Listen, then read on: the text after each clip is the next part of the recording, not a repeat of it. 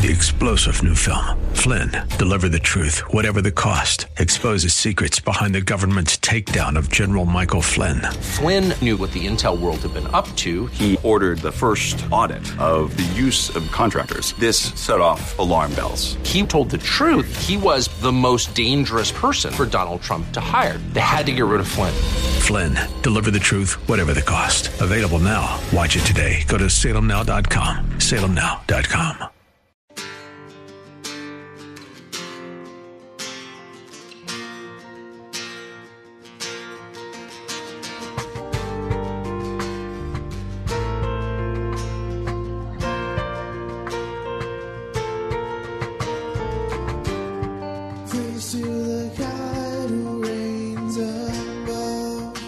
Hello, and welcome to In the Word, a ministry of Calvary Chapel of Orlando. We hope that God speaks to you today as we continue our study verse by verse, chapter by chapter through the Bible, with Senior Pastor Will Ramirez. Today, as we continue with our study in the book of Ruth, to support Naomi and herself, Ruth goes to gather leftover grain from the fields and meets a distant relative named Boaz. We'll pick it up in Ruth chapter 2, verse 1. The title of the message is True Romance.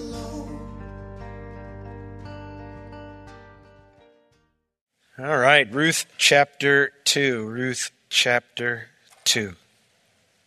We began the book of Ruth, and we saw how the book doesn't start happy. It starts with some very sad times. And we saw how Naomi returned home from her family sojourn in Moab with very little. She lost her husband, she lost her sons, but she does have her daughter-in-law, Ruth.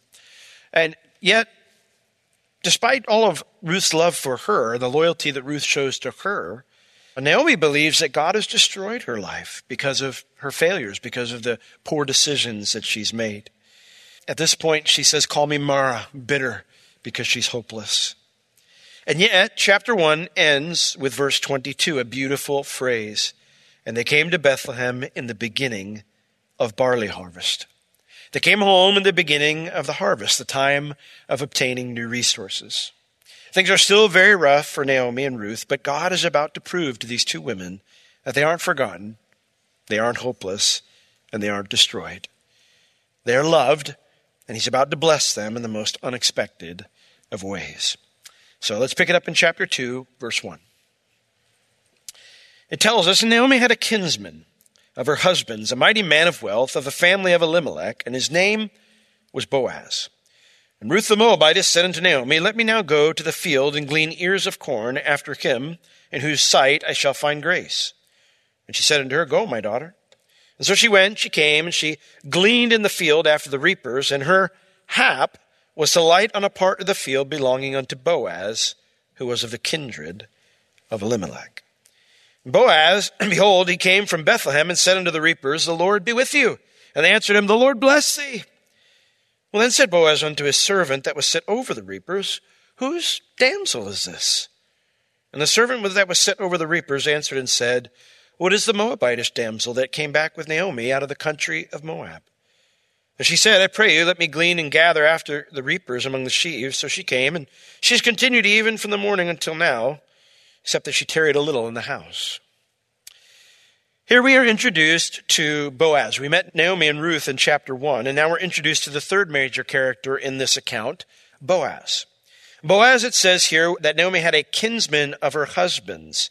The word there for kinsman, it just means a close friend. He is going to be Elimelech's kinsman, but here it doesn't mean that at all. It just means he was a close friend. So, because men and women didn't interact much in that culture, that didn't make him Naomi's close friend. His relationship with Naomi would very likely be minimal. And so it mentions here not that any connection they had, but rather the connection that he had with her husband, Elimelech, who's, of course, now dead. And now it mentions also that he was a mighty man of wealth. Now, the phrase a mighty man, it means a man with high standing in the community. It was almost always used for the elite warriors in a society. So he is very likely an older man, not like 95 and that, but if you're 95, you are young. But he's probably not up there.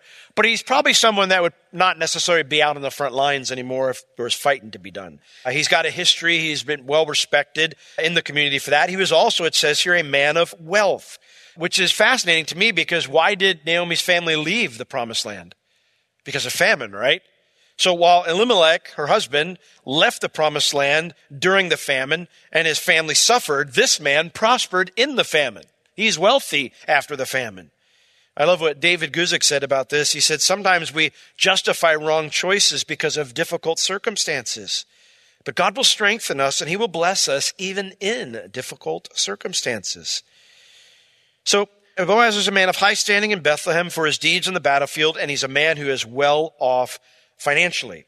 But he wasn't just Elimelech's friend. They were also related, for it mentions here that he was of the family. The word here means extended family or clan of Elimelech, and his name was Boaz. Now, ancient rabbis said that he was Elimelech's nephew, but the rest of the account seems to imply he's a bit more distantly related than that. For example, when we get to a period later in the book where Ruth and Boaz clearly want to get married together, the problem is that there's a closer kinsman who has the right of redemption. And so Boaz can't just marry her. So he seems to be a little bit more distantly related. So I don't think he's probably a nephew. A nephew would also make him Ruth's age. So the Bible does seem to indicate here that she's quite a bit younger than Kim. So if Boaz is Elimelech's nephew, that makes him just slightly older than Ruth, but traditionally he's thought to be almost double Ruth's age. We do get a genealogy at the end of the book, but there are gaps in that, so it's really hard to say exactly how old he is. Honestly, my best guess is that Boaz is in his mid-40s and that Ruth is in her late 20s. Well, now that we have all of the characters introduced, we can get back to the actual events. Verse 2. And Ruth, the Moabitess, said unto Naomi, it makes a point of keeping calling her a Moabitess in this chapter. She said unto Naomi, let me now go to the field and glean ears of grain, ears of corn, King James says, just grain, after him in whose sight I shall find grace. And then Naomi said to her, go, my daughter. The word there to glean, it means to gather up what's left in a field after the first harvest. Israel had a welfare system in place commanded by God. In Deuteronomy chapter 24, it's just one of many passages where God commands Israel to implement this welfare system for the poor. In Deuteronomy 24, verses 19 through 22, God commands Israel through Moses, when you cut down your harvest in the field and you forgot a sheaf in the field, you shall not go again to fetch it. Don't go again to go pick it up. It shall be for the stranger, for the foreigner, for the fatherless, or for the orphan, and for the widow, that the Lord your God may bless you in all the work of your hands. In other words, don't go back and get it. You leave it there to take care of the poor and the disadvantaged, because that way I'll bless you for not being greedy. And when you beat your olive tree, the way that they would get the olives from the trees is they would whack the tree, and then the olives would fall. So when you've whacked the trees is, don't go over the boughs again. Don't be going and making sure you get every little olive that falls from the tree. It shall be for the stranger, for the fatherless, and for the widow. And when you gather the grapes of your vineyard, you shall not glean it afterward. When you've gotten everything, don't go back. If there's leftovers that you missed, it shall be for the stranger, for the fatherless, and for the widow. For you shall remember that you were a bondman in the land of Egypt. Therefore I command you to do this thing. In other words, you didn't always have it easy, Israel, when you were in Egypt. You weren't always prosperous like you are now. So now that things are good for you, remember those who are in a tough life situation and don't be greedy. So Elimelech, he would have had land of his own, but while in Moab, those lands were not being cultivated. They would have just gone wild. So the women at this point in time, now they had wild fields and they didn't have the finances to hire workers to fix that situation. Later in Ruth, we will learn that Naomi was forced to temporarily sell all those fields to survive. The hope was that those funds from the sale would last long enough until the land reverted back to them 7 years later, and then they would sell it again and do that until eventually, hopefully, things improved. So that Ruth leaves here to glean the harvest fields at this point shows just how stretched their finances were already. So she's going out, and she says, I'm going to go out to glean ears of grain. After him in whose sight I shall find grace. If they will let me do this, if I'll find favor and they agree to let me do this, then I'll go and bring back some food. Now, you have to remember, this is the time of the judges, so people are not living by God's standards. They're probably not implementing this. So the poor were being turned down in some fields despite God's commands. So Ruth says, hey, I'm going to go out and hopefully somebody will give me permission to do this and I'll be able to bring home some food. So Ruth eventually finds some harvesters who give her permission. Verse 3, she went and she came. She gleaned in the field after the reapers, and her hap, the word there actually means chance occurrence. Her chance occurrence. This was not anything planned. This was nothing at all that anyone was scheming about on the earth. Her hap was to light on a part of the field belonging unto Boaz, who was of the kindred of Elimelech. The phrase there, light upon, means this was the first place she asked permission. The first place she asked permission just happened to be Boaz's fields. Now, I think this is important to understand when it says it was just a chance occurrence as far as we're all concerned. We know that that's not the case with the Lord. In other words, there was no spiritual feeling. It's not like Ruth was going out and all of a sudden she heard a voice going, glean in that field. Trust me, Ruth, it's a good one. There was none of that. It's not like her ears started to tingle or anything like that. There was no word from God. Ruth experienced the very natural moving of the supernatural hand of God. And it happened simply by stepping out to do what she already knew she should be doing, by just working hard, trying to take care of her family. I love again what David Guzik said about this. He said, many times when we are really walking in the Spirit, we can only see the invisible hand of God by looking back. If we spend too much time trying to look for his hand ahead of us, we can make problems for ourselves.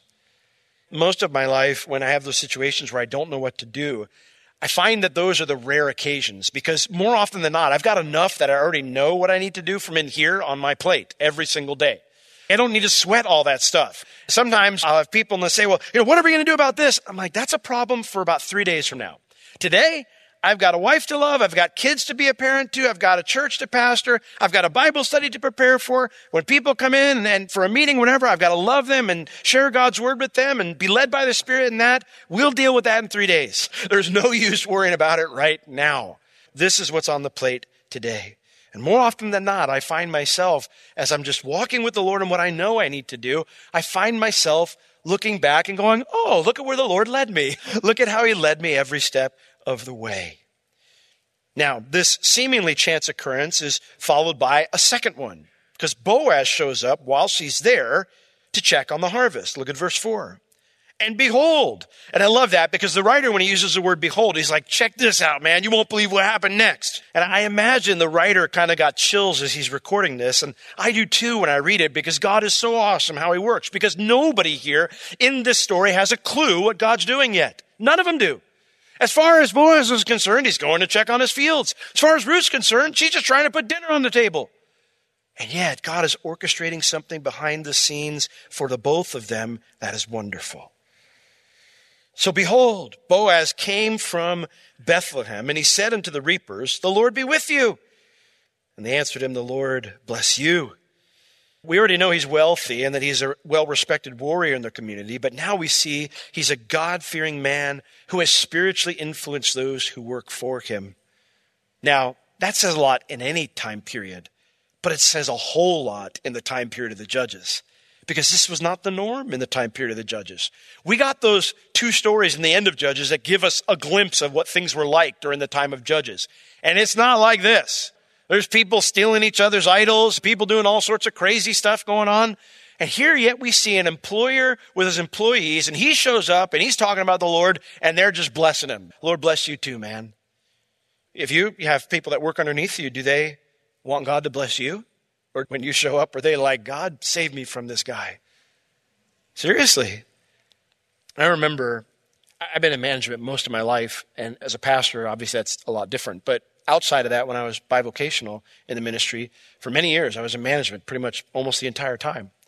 I remember one day, I was real frustrated with my staff at the restaurant, and the Lord just said, Will, you know what your problem is? You're a troublemaker, not a peacemaker. I was reading the Matthew 5, I was reading the Sermon on the Mount and then my devotions. And the Lord's like, you're a troublemaker, you're not a peacemaker. I was like, what do you mean I'm a troublemaker? And he's like, do I need to explain? Go ask your employees. And I realized, I'm like, when I'm around, everybody's stressed out. I'm efficient, I do a good job, I give good results, and my intent is really good, but people are stressed. And the Lord's like, well, you're not a blessing to them. They know you're a pastor, they know you love me, but you're not a blessing, you're a headache sometimes. I don't want to be that. I don't want to be the person that people are crying out to God to rescue them from. Rescue me from Will. I don't want to be that guy. I want those who see me to bless me. To say, man, I hope God blesses my boss. And worse, if they don't know the Lord, do they blaspheme God because of my conduct? I don't ever want that. I want people to be drawn to the Lord because of the way I lead, because of my conduct. And that's the type of guy Boaz was. His men respected him. They wanted God to bless him. Well, he's checking in, and as he's checking in, he notices Ruth. It says, then Boaz said unto his servant, verse 5, that was set over the reapers, the foreman in charge of his workers, the one that Ruth had to get permission from. And he said, whose damsel is this? Now, the word there, damsel, it means a young woman of marriageable age, which would be a very odd sight to see out gleaning. Women who were Ruth's age were either married or engaged, and therefore they were not in need of providing for themselves like this. They either had a family that took care of them or they had a husband who took care of them. So by the fact that she's gleaning out here, he knows she's neither. She doesn't have a family taking care of her and she doesn't have a husband taking care of her. His question isn't who is she, but whose is she?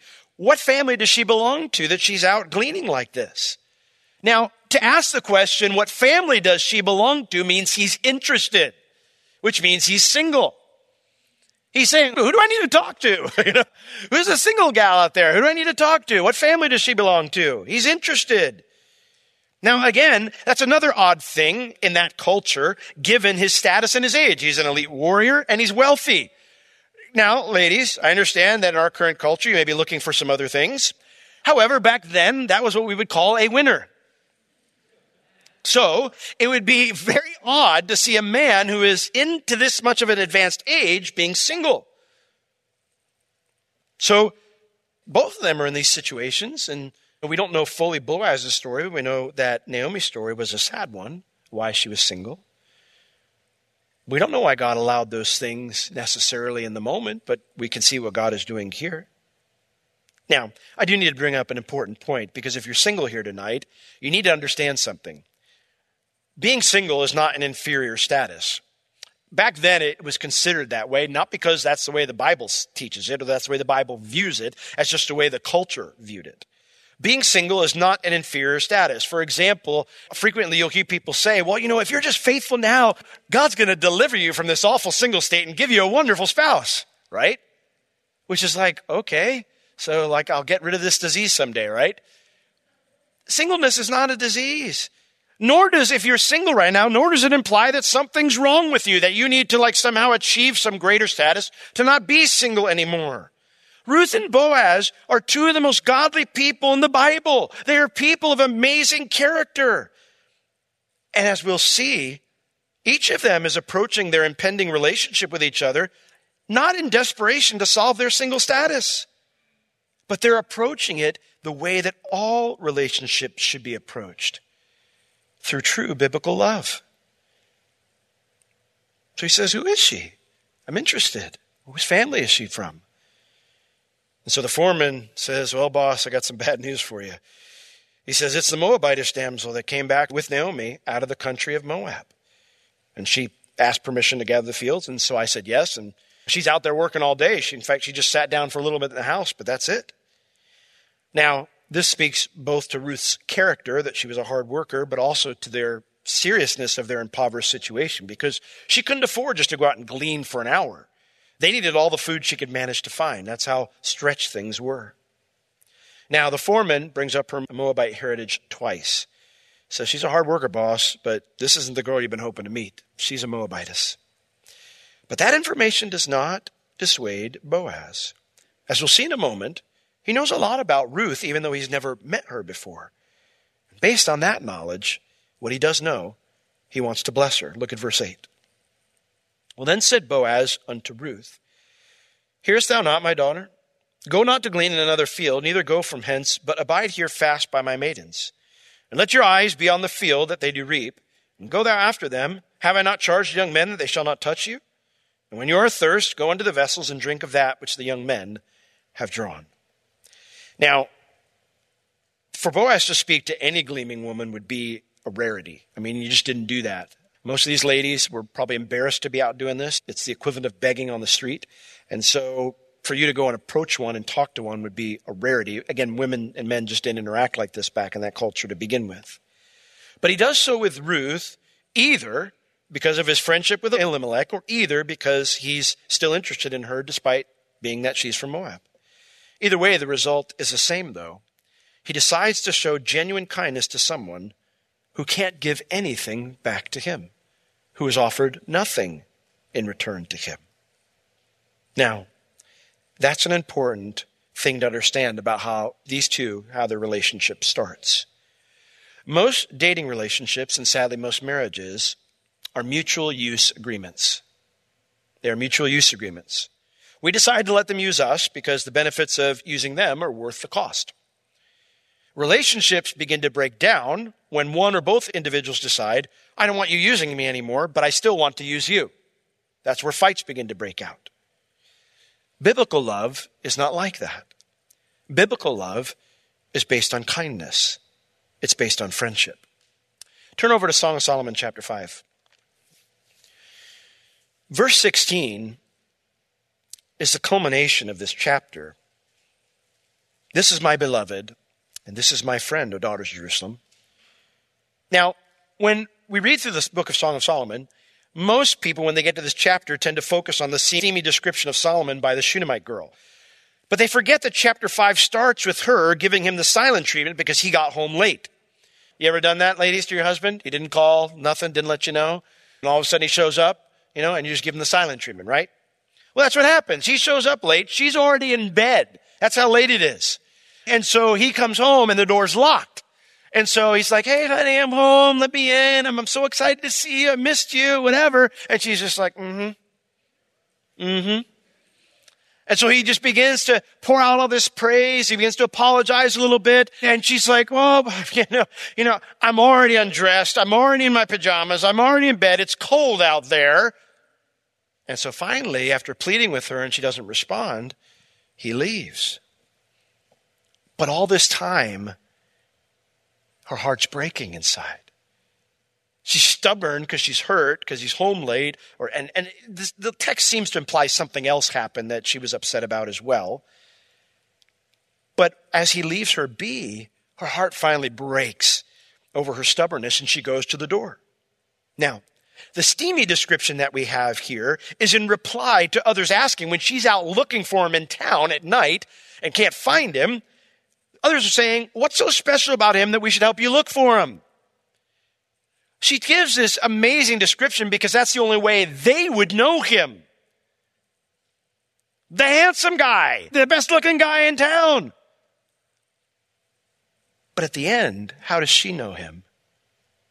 This is my beloved, and this is my friend, O daughters of Jerusalem. That's what he is to her. Her best friend. Listen, I love it when Bev quotes poetry like this to me. She does it all the time. It makes my heart go pitter-patter. Tells me how handsome I am. But if you want true love, it starts with friendship. You see, friendship is something that's worth fighting for even when you don't like them very much in the moment. Right? And kindness is where a good friendship begins. And that's what Boaz is showing Ruth here. This is how the relationship starts. He shows her kindness.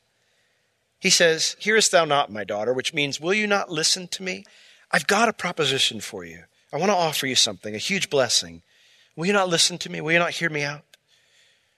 What is it? Well, he says, I don't want you to go and glean in another field.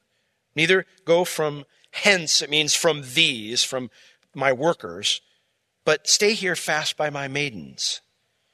Now, I love this here because Boaz, he's one of the most upstanding members of his community. He's well known, he's well respected, and yet he treats this poor woman, this poor single woman who would be one of the lowest places in society you could have. He treats her with dignity and respect. The choice is yours, Ruth, he says. I'm not going to try to bully you. I'm not going to tell you what you should do. But I do believe what I'm going to offer you will help you a ton. He says, Ruth, I don't want you to go and glean in another field. It's interesting. The word here for glean here implies that her gleaning would be easier if she came to the same field every day. That it wouldn't be as intense. That if you come here, I'll take care of you. I don't want you to go away from my workers. I want you to abide fast, keep close to my maidens, which would mean she would get the first pick of whatever fell. These maidens would be the unmarried women in his clan who were promised to somebody, and so they would go behind the harvesters to bundle the grain. And so the poor would then go behind those women to pick up whatever they dropped. So if Ruth took Boaz's offer, she would have first pickings of whatever fell, but she would also have companionship while she worked. And then Boaz reassures her that none of his men will get on her case or harm her. And in addition to that, when you're thirsty, I want you to go drink from my vessels. Drink of what the young men are drinking. Just go and get what you need. Now that is far beyond what the law required of Boaz. And Ruth knows it. This has been In the Word with Pastor Will Ramirez, a ministry of Calvary Chapel of Orlando. You can listen to all of Pastor Will's sermons and find other valuable resources online at www.calvarychapelorlando.com or on the Calvary Chapel Orlando app, available on iTunes and Google Play. If you have any spiritual or physical needs, please contact us. We would love to pray for you and assist you in any way we can. You can reach us at 407-523-0800 during our office hours, Tuesday through Friday, 9 a.m. to 4 p.m. Thank you for joining us today. We will see you next time as we continue to learn, walk, and live in the Word.